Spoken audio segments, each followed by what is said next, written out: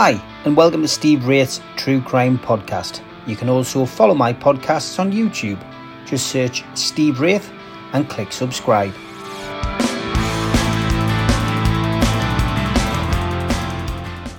Good evening, welcome along to NUFC Matters Crime Podcast with me, Steve Wraith, and tonight's special guest is Paddy Moloney. How are you, Paddy? I'm fine, Steve. Thank you. Great stuff. Got you on because you've got a really interesting book, which you've just released through Warcry Press Publishing, The Altar Boy. Look, it's a cracking book, cracking read, and I'm going to give the details in the link at the bottom of the interview. I'm going to ask you a few questions, which I'm sure you'll be able to answer. And we've got 40 minutes, so let's start off with Middlesbrough, the place that you were born. Was it a rough place to be brought up in, Paddy? Yeah, I think Middlesbrough's always been a rough place. It's in the north east, and it's a working town, isn't it? Yeah, it's always been a working town. The steelworks and such, the docks and things like that. Yeah. Yeah, I mean, what was it like growing up there? Did you have a happy childhood? Yeah, I did have a happy childhood, yeah. Yeah, because, we didn't have much, but I think everyone was in the same boat, We all had the same, and yeah, I had an happy childhood. Easton Street, that's where I lived, in Groveville. Yeah. When I was about 10, 12-year-old. Yeah, it was brilliant. I loved it. Yeah.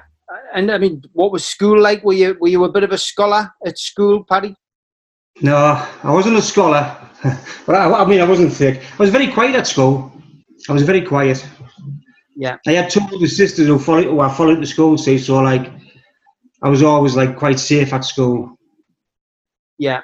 What was it? What subjects were you into at school? Or were you into sport, or were you into what were your interests at school? Funny enough, I wasn't into football, and that's all of sport there was them days, really. So I wasn't into sport, no.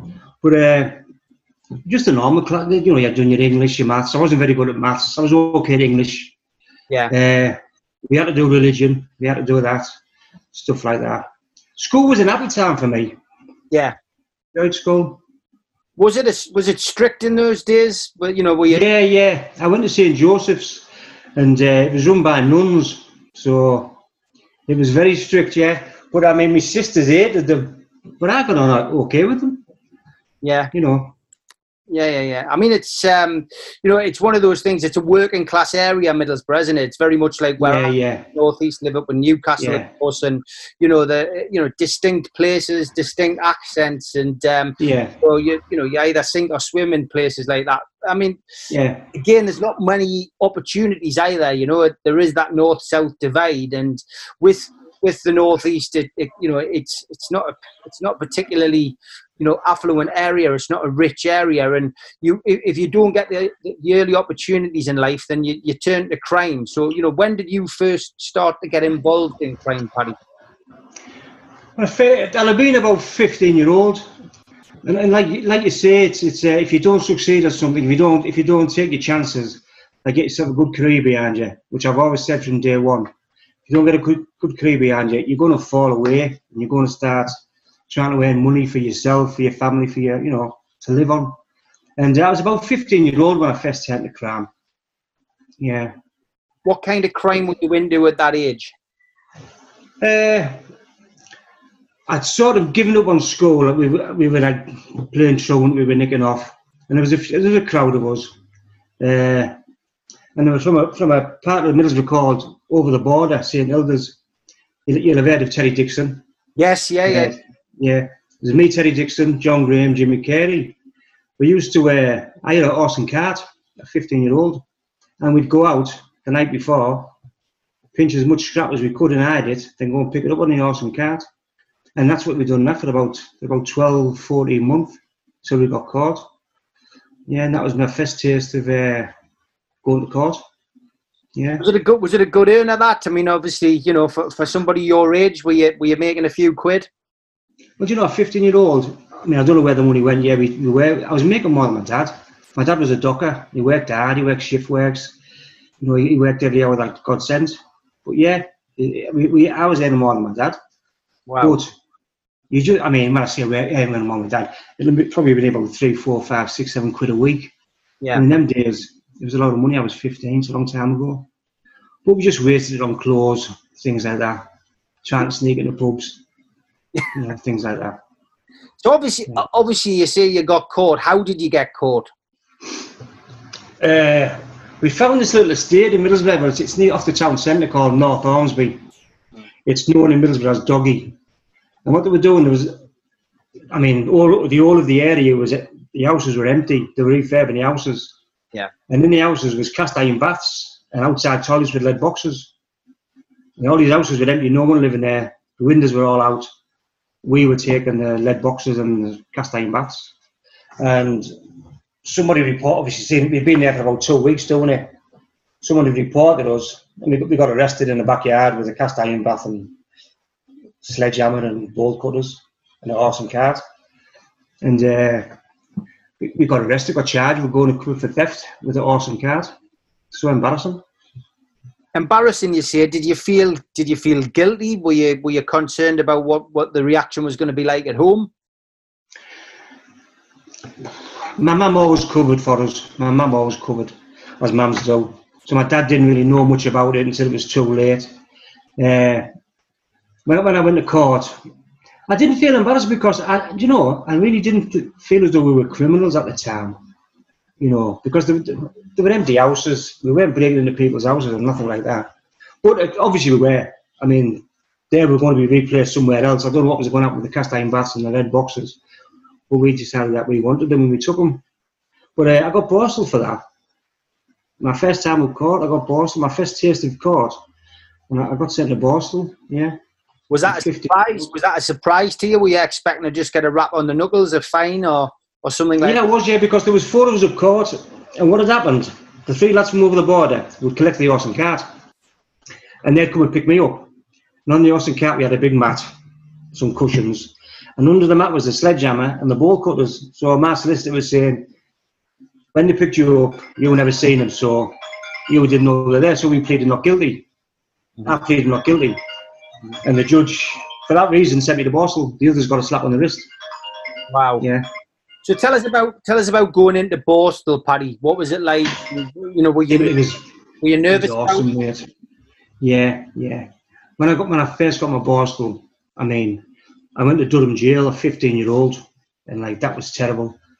It was like I wasn't on my own. Don't get me wrong. There was a lot of lads in there from the northeast waiting to go to Borstal, and it was an eye opener. You were mixing with the cons, you were mixing with convicts.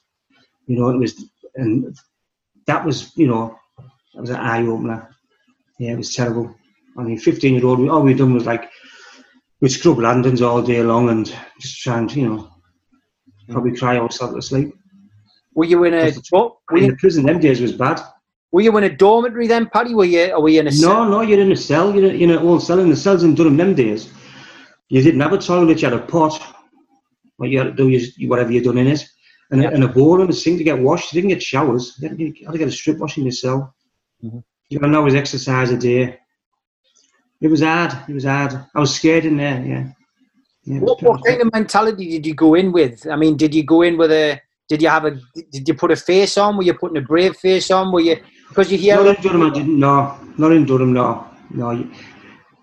You couldn't, because you were awestruck. There was men in there, the likes of, Jamie Boswell in the book on him, Paul Sykes, the likes of them remember in there when I went to Boston, a 15-year-old. And you didn't know of them people. It wasn't just Paul Sykes. I can't remember the names, but people get pointed out here, and it was, But that you think that's the worst, and then you go to Strangeways, which is in Manchester.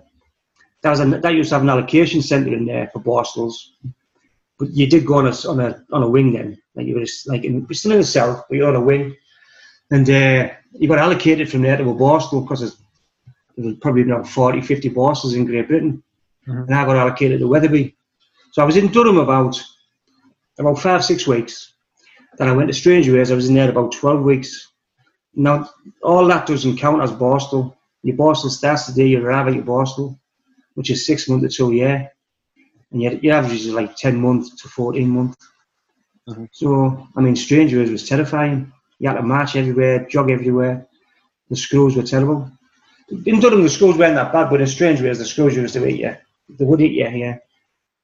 Physically, I mean, yeah. Frightening as well to be out of your area. I know you're actually in a jail, but to not be close to home, so that makes it more difficult for visits and stuff like that. Yeah, because most families didn't have cars them days, and my mum and my two sisters used to come and visit me. Yeah, they probably had to get 2 or 3 buses on a train. Yeah. But they did used to come, so it must have been really hard for them. But me being 15 didn't realise that, you know. What was it like for you for the visits? I mean, we hear a lot of people who've been inside, sometimes visits, they prefer not to have them because it reminds you of home, and then when you go off a visit, you're really upset? Or was it something that you actually look forward to when you gained a bit of strength from that because you knew you had the support from back home? I think when I was a 15-year-old, I needed the visits. I needed them, yeah. It's when you get older that you don't prefer your visits. But at 15-year-old, yeah, I wanted to see my mum. I wanted to see my sisters. I didn't realise what I was putting them through to travel there, though, you know what I mean? But yeah, I needed them visits, yeah. Were you much of a letter writer? I learned, my writing wasn't very clever, but I mean, it's quite good now. I spent quite a while in jail, so it does improve, yeah. What was the worst thing that you saw in that time in jail, Paddy? As a young man, as a 15-year-old,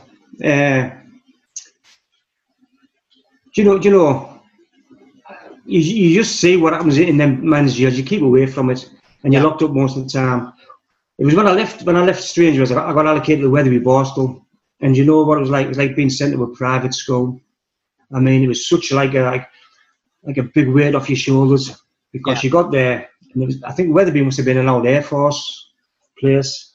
It was all dormitories. The prison officers wore civilian clothes, and they treated you quite well actually. It was like you had to do your schoolwork, you had to go back to education, you had to do all that. So, and you're in a dormitory, then you got your own cell, your own room. It wasn't a cell. The door opened. It was a massive relief from Durham in strange ways. So there was no fear. I mean, I was never bullied in there, never picked on. I'm not saying that it didn't happen, but I never came across it. Yeah. You know, but it was a relief to get to Borstal. It was a relief. Yeah. What was it like to finally be released from that sentence? I mean, were you counting? Oh my God! Were you counting down the days? Oh yeah, counting down the months. Yeah, it was unbelievable. Yeah, I mean, because I'm still only a kid when I get out. I'm still only like just 16 something when I get out. But I wasn't out long, Steve, and I got myself into trouble again. And I ended up back in the same Borstal about 6-7 months later. Yeah. So. And what was hard as well? What was that for, Paddy? I got out, so like I've been in Borstal, and you get out here with a different attitude. Like I said, I was a bit old. I was 16, maybe coming up 17, and we were trying to get in pubs again. We were a bit older, and I was outside a nightclub one night, and there was a group of posh lads, well, same posh, a couple of years older than us, and there was a bit of something happened. A few words were said, and just to cut it straight, me and my mate robbed him. I think I took a coat off one, he took a jumper off another, and that was it. It was wrong, but we done it. Because I'd been to Borstal, they picked me out on an ID thing off the mugshots. But my friend hadn't been to jail, so they never got him. So I got charged with robbery, street robbery, which today, it's terrible, isn't it? But and I got a fresh whack of Borstal for that. Yeah, I went back to Borstal. Same routine, back to Durham, back to strange ways, back to Borstal. What was your sentence? Yeah, it's the same 6 months to 2 year Borstal. I think I've done about another 12, 13 months that time. Was it easy? So by the time I come out, I'm 18, 19. Was it easier the second time round, or were you still new? Yeah, it was a lot easier, yeah. Because I'd started to use the gym then. Because what I'd done when I was at school at 15, I'd started boxing. Yeah. There was a boxing club border, St. Peter's. An old man called Harry Round. Big family called the Howards used to use it, and then with my friends at school. And I become a half-decent boxer. So I started to go to the gym then and do my training, my circuits and that.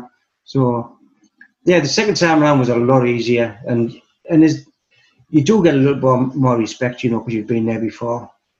many kids, and kids look up to things like that, you know, which is wrong. I can see now I'm an adult. It was wrong, but my mentality then was I was a child. You know. What was your family's response to you going back to prison? It was just as hard for them, because it's like I have kids myself now, and I think to myself, God, if I had put my parents through that, it would have been heartbreaking. Yeah. So I can imagine that they've gone through that. They'll have been heartbroken. My dad was very quiet. He didn't show his feelings. He didn't say a lot. But he did write to me, so that was one good thing. Yeah. When did you start moving up the criminal ladder and going from like the petty crimes and obviously you moved into that street robbery, which was an advance up the ladder? When did you go to the next level? I got out of Bristol. I was falling out of jobs. You could start work on a Monday, finish on a Friday, start another job. There's lots of work about them days. And I become old enough to drink, so I was using pubs and I was using nightclubs. And it was quite a few years before I got myself back into trouble. And it was when my drug dealing started. You know, I used to work on the doors in a nightclub. And nightclubs them days used to shut at 2 o'clock. It wasn't like they are today. You mainly work with a bunch of friends. There was a bunch of friends, and you'd be the doorman. You wear your own clothes, get paid at the end of the night. But I'd watch other people selling drugs. And in them days, when I say drugs, I mean marijuana. That was about the only drug that was about at the time. And then following that was a bit of amphetamine. There was no other drugs about them days. I'd never heard of cocaine or heroin, never heard of anything like that. Never heard of it. Yeah, so I started selling, I'd get some bits of drugs. A lot of Jamaicans lived in Middlesbrough. So I'd get my drugs off them, probably buy a quarter, chop it up into £5 deals, £10 deals, and I'd sell it on the door to my friends. And that's how it started. Yeah. Yeah. Were you taking drugs, or was it just a business opportunity that you saw? I've never smoked in my life. Never smoked cigarettes. I've never smoked drugs in my life. Yeah. Over the years, at first I never took drugs. I have had the odd, when I've been at a party, and maybe I've had a dabble with, but I didn't like it, so it didn't happen again. Later on in my life, which is in the book, I had a really bad experience with the cocaine. But by this time, I'm 40-something. So I've gone jumped miles there. Yeah. But I mean, that's the only one time I've ever done it, and it lasted for about 6-7 months. And I stopped it as quick as I started it. But going back to when I was a young man on the doors, no, I didn't use drugs. I just sold them. In a lot of Jamie Boyle's books, people describe Middlesbrough like the Wild West. Was it really that bad? I can go back a long, long way, maybe before Jamie, because I'm a bit older than him. Not much older, like. You look younger. No, I look younger. Yeah. No, you had Jackie Parsons. These are old school. These are going back to the 50s, 60s. You had Jackie Parsons, John Bradley, Dickie Robbo. These were hard men. And then other people come along, Mickey Parsons, Junker Teasdale. And then you work your way through, and then you got this like young monster who Jamie's wrote several books about, who came along, and that's when Jamie's describing the Wild West, when the likes of Lee Duffy was running about. This was only a young kid, and he died a young kid, so when he was doing all the stuff he was doing, he was really young, but he was notorious, and he was like, you can't express how bad he was. You know, he was very violent. You know, he was a really violent person. He's become, I mean, Jamie's written books about him. Obviously, you know, he's been mentioned in other books as well. I've mentioned him in the book with Stephen Sayers. I mean, the Sayers were very good friends with Lee Duffy. What was he really like? I mean, you're being very honest about him there. You almost become a bit of a legend in your parts. I know when he was a legend, he always will be. Yeah. I knew Lee really well. I knew him personally. I knew him really personally. I mean, I've sat down with him on my own. We've had a drink on our own. We've sat and had a chat. He was good friends with my brother-in-law, a man called Dale Henderson Time, who's married to my sister Teresa. So I didn't have him on my back, never ever. You know, he never ever. He'd always give me like a wide berth because he was a friends with the family type of thing. Yeah. But if you were, I mean, if you were a criminal in Middlesbrough at the time Lee was running about, no matter what sort of criminal you were, what you were doing, he wanted a piece of it, and you'd have to give him it. He'd take it, you know. You know, he was a bully, but in that fraternity, if you know what I mean, you have a fraternity of criminals, and he was a bully in that fraternity. If you were out with your wife having a meal, he wouldn't bother you. If you were just Mr. Smith, he'd probably pay for your meal or something, you know what I mean? But if you're in that criminal fraternity, you live by the sword, you die by the sword.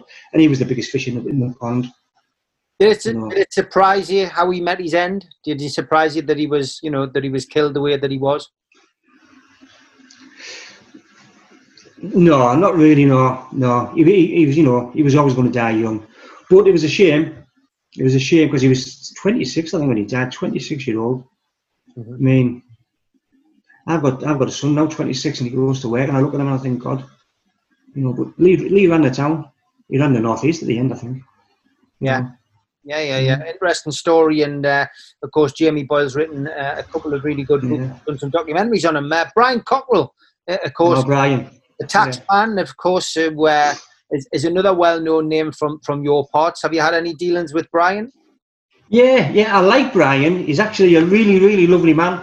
I don't know if you've met him or sat down with him, but he's a gentleman. He's a gentleman, and if anything, I think his little thing with Lee Duffy might have put him on the wrong path, because I don't think he would have ever been a taxman. He was so into his bodybuilding and things like that. But obviously, he's, like my wife says sometimes, got on the bus and got off a few wrong stops. I think that's what happened with Brian. I found Brian a big, lovable teddy bear, but you've seen the size of him. If he snapped, he'd just destroy you. But I've never seen him in that situation. I've never seen him. He has taxed me once in a funny way, you know. But, you know, I got him back, and he was going to kill me, and he gave me a cuddle in the end. Yeah. Tell us about the drugs and what happened from, you know, getting involved, selling them on the doors to a few mates. Did things escalate for you, Paddy? Yeah, they escalate. Yeah, Middlesbrough had a massive Jamaican influx. They used to have a nightclub called the Speakeasy. That's where I worked. I worked there with Dave Bishop and his brother Colin and a few more doormen, Tony Boyd, and maybe 2 or 3 nights a week we get minibuses coming down from Leeds, Bradford. So there was a lot of Jamaicans using our nightclub. We did all Jamaican music, all the reggae, and it was good. It was a good nightclub. So like, I started making more friends. I started getting more drugs. There was more demand for it. And so you need more supply. So I met the demand, and I upped my supply, and I started buying more. I started selling more. Before you know it, you know, I was selling 9 bars, half kilos, and I was just passing it on. So you don't realise that you're escalating up the ladder. Yeah. You know, because you're doing it with friends and people, like, you know. I wasn't driving down to Manchester or meeting people in petrol stations. There was no phone calls. It was odd because there was no phones them days. It was like, John would want something, I'd get him it. Yeah. Peter would want something, I could get it, and I wanted it, and that's the way it started to escalate. Rising up the ladder, of course, brings not only attention from the police, but also attention from potential rivals. Were there ever any attempts on your life, Brian, because of this? Paddy, because of this? Yeah, a lot later on there was, yeah.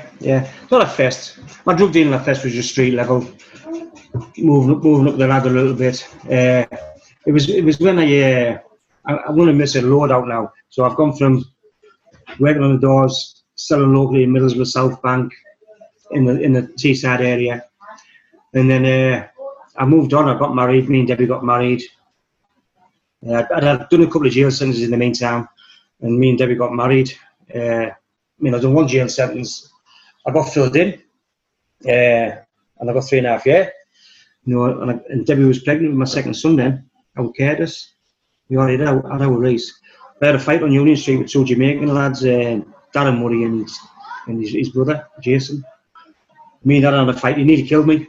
He hit the policeman with an axe, and he was nearly charged with attempted murder, but the policeman turned out okay. He got 4 years, and I got 3.5. So then when I went to jail, I got married, and everyone surmises that you've got money. Everyone thinks you've got money.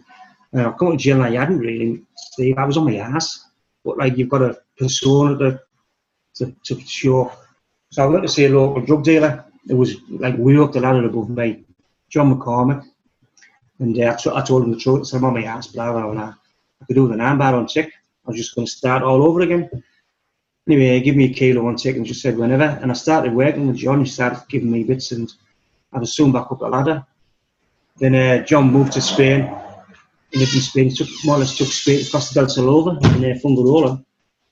And I went over and met him, and that's when I really stepped up the ladder. I really stepped up then. He was massive, John. He was supplying, you're talking maybe 600 kilo to Great Britain, and I'd get maybe 200 or 300 of them off him. And it was, like you say, how do you feel about it? I knew for a fact then that my life wasn't my life. It wasn't my life no more. When I was doing it for myself and buying 9 bars kilos off John in England, you do what you want. But now I'm in a situation now where I've met people, I've been introduced to people, and their business, their business works, and it's very daunting actually. You don't realise, and then when I did realise, it was probably too late.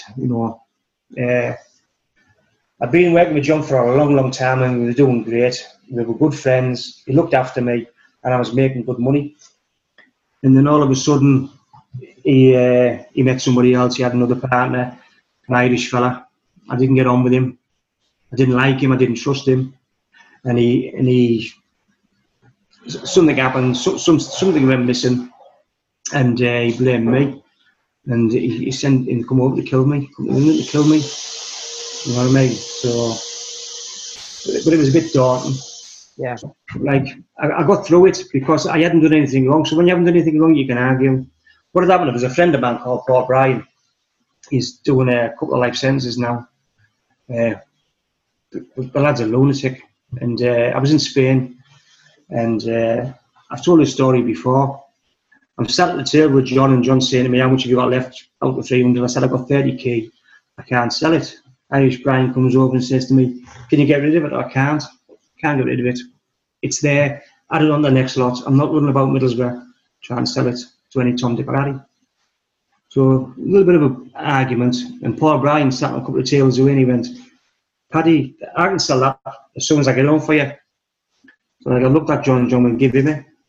But I'm annoyed because it's mine.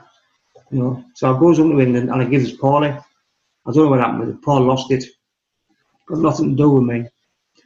But Irish Brian decides it's my fault. So he's pestering me, he's pestering my family, he's threatening my kids. He's sending people to the schools, to my father-in-law's place of work. The full family is terrified. And then he come over. A lad brought to my house, knocked on the door, and he went, they're outside, Pad. And he was on my front with guns. My wife shit herself, she was screaming, the kids were crying, and he drove off. So my family had to go away, and it took about 4 or 5 weeks to get this sorted, And I did get it sorted because I hadn't done anything wrong, but I just realised then I was just, I wasn't big enough. I was out my league. And it went away. But then it raised his head again. A few months later, John McCormick had moved to Denmark, and he was phoning me. And like I said, it had gone away, but then he went to me, Pat, can you sort that money out? I went, I ain't got no money, mate. You're not getting that off me. And cut long story short, he come over to England. Me and John were good friends, and we became good friends again because we buried the hatchet over the carry-on had gone on. It wasn't my fault, it was Paul's. And then John got killed in Denmark. He got shot in Denmark and killed. And I look at these people like Paul's doing life now. John's dead. My other friend John McPartland died in jail. And these are all dead, and I'm still here. So yeah, I'm lucky here. Yeah, very, very lucky. I mean, it's a hell of a story. As I say, if anybody wants to read about it, it's The Altar Boy by yourself and by Jamie Boyle from Warcry Publishing. What made you go straight and get out of that world? And was it the fact that you saw people around you die and go to prison, or was it just one morning you woke up and thought, well, actually, I'm out of my depth here, and I need to screw my loaf on, otherwise I'm going to be following suit? Yeah, I was on my depth, and I realised I was on my depth. So that was one of the main reasons. That was the main reason I was on my depth. But we settled down. We got a little pub in Groville called the Halfpenny. Me and Debbie run it for years. Then we went to Spain for a while. Then we come back. We've got a social club called the Middlebeck, and we're happy as Larry. We have our ups and downs, but we're happy. I'm working at N1 Power Station as well as the club, and we're making a living. The club's expensive. Then I get a phone call off Paul Bryan, my friend who's doing a couple of life sentences, and just sort of stupid, like along the lines of, never guess what I bumped into yesterday. No, Mick Morgan. Mick Morgan's a scout that I knew from like 35 years ago. When I remember I was a cheeky little scouser with an XR2. I didn't realise how big he was. So he gave Mick Morgan my phone number. And Mick phoned me a couple of times. And you know what's coming. Paddy, can you get rid of any amphetamine for me? No, I don't do it no more. Then I've sat in the club one afternoon. I know one of the kids that do it. I asked him, are you okay? He went, no, it's crap. I said, I can get you some. And it just started again. But all I was doing then, I'd get it off his partner, Chris Welch.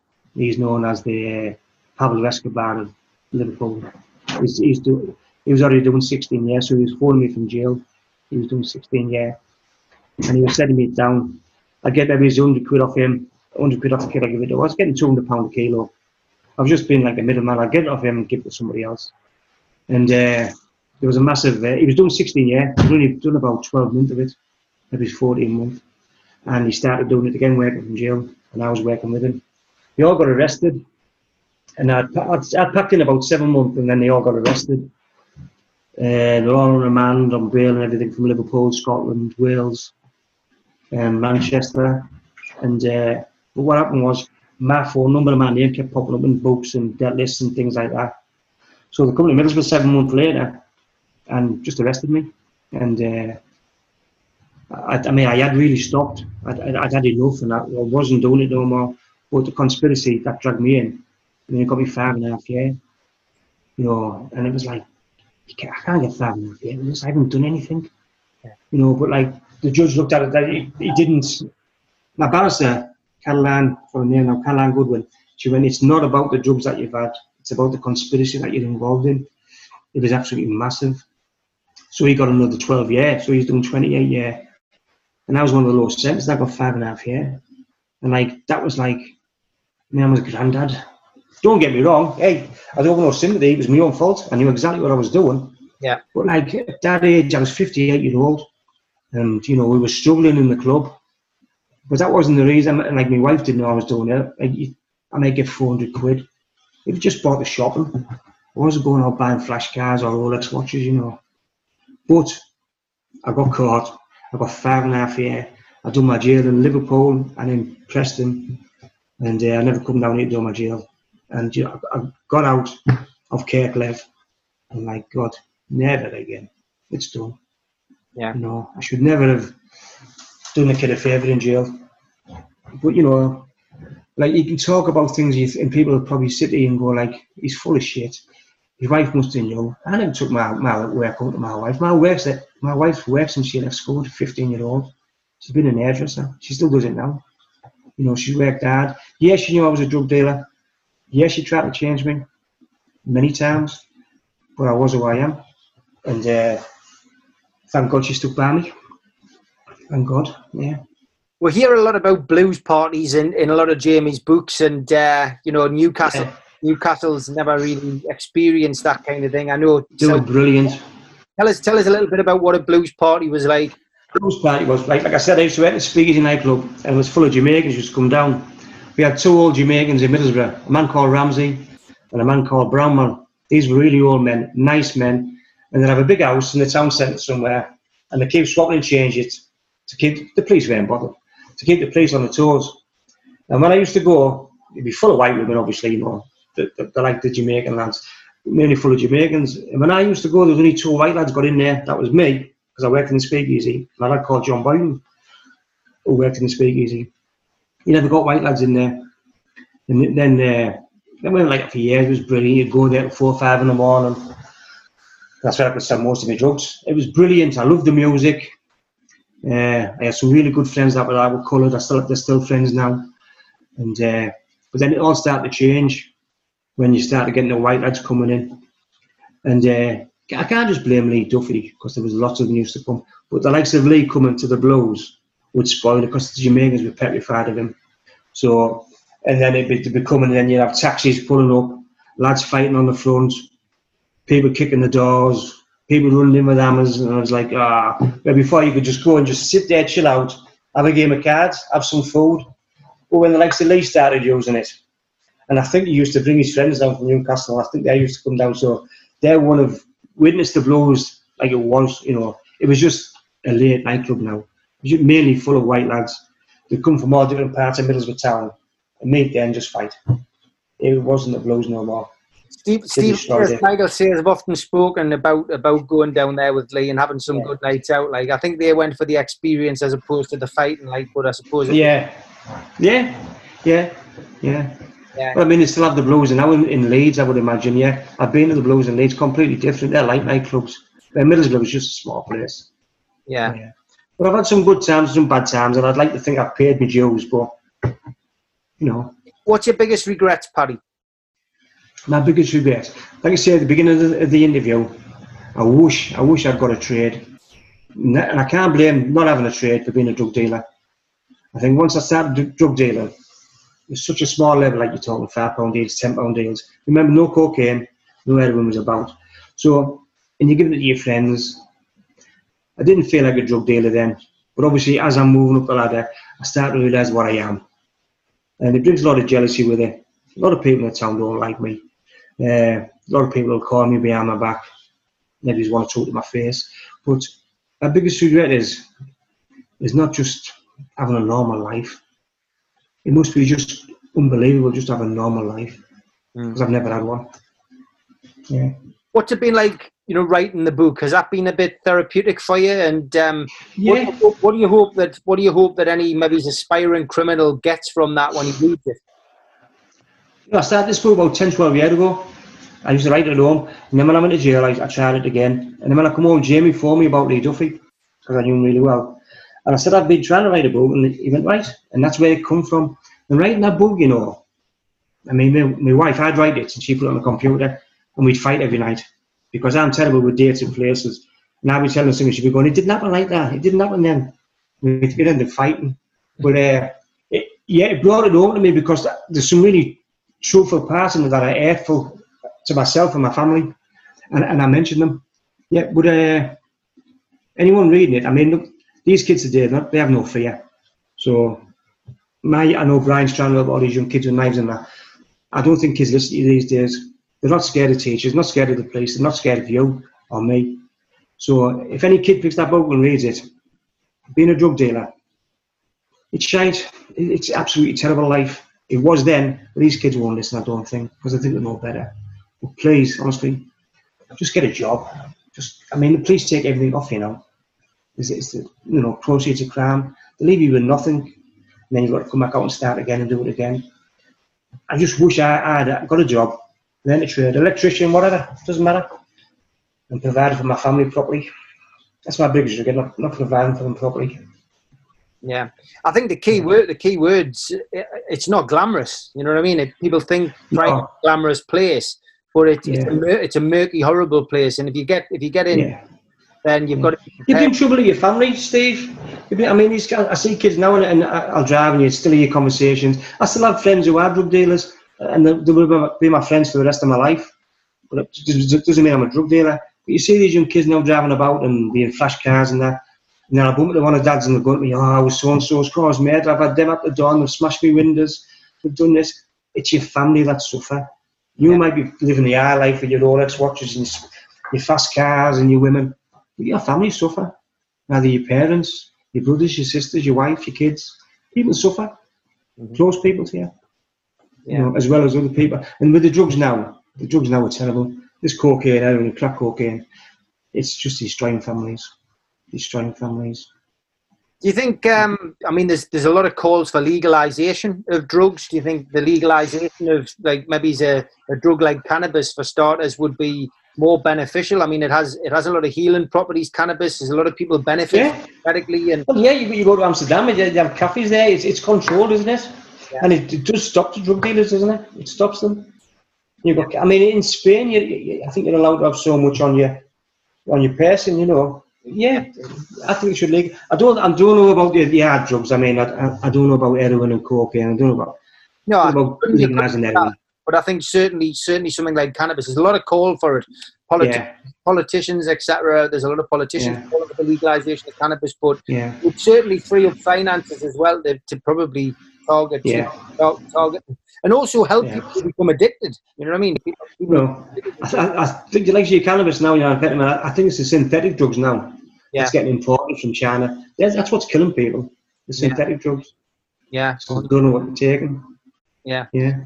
Well, it's great to speak to you, and obviously good luck with the book. And as I've said, people can get The Altar Boy from Warcry Publishing and from all good bookshops down in Middlesbrough as well. Yeah. You know, I've read the book myself, Steve, you know, and I swear, honestly, I tried twice. Have you? That's my book. Yeah, honestly. And when I read it myself, when it was all put together, I sat down on my own and read it. Yeah, I cried, yeah. It's a sad book. It's a funny book, truthful book, and it's sad. Yeah. Great stuff. Well, it's been an absolute pleasure catching up with you. Hopefully this helps sell a few more books. But for now, Paddy, thanks very much. Thank you, Steve.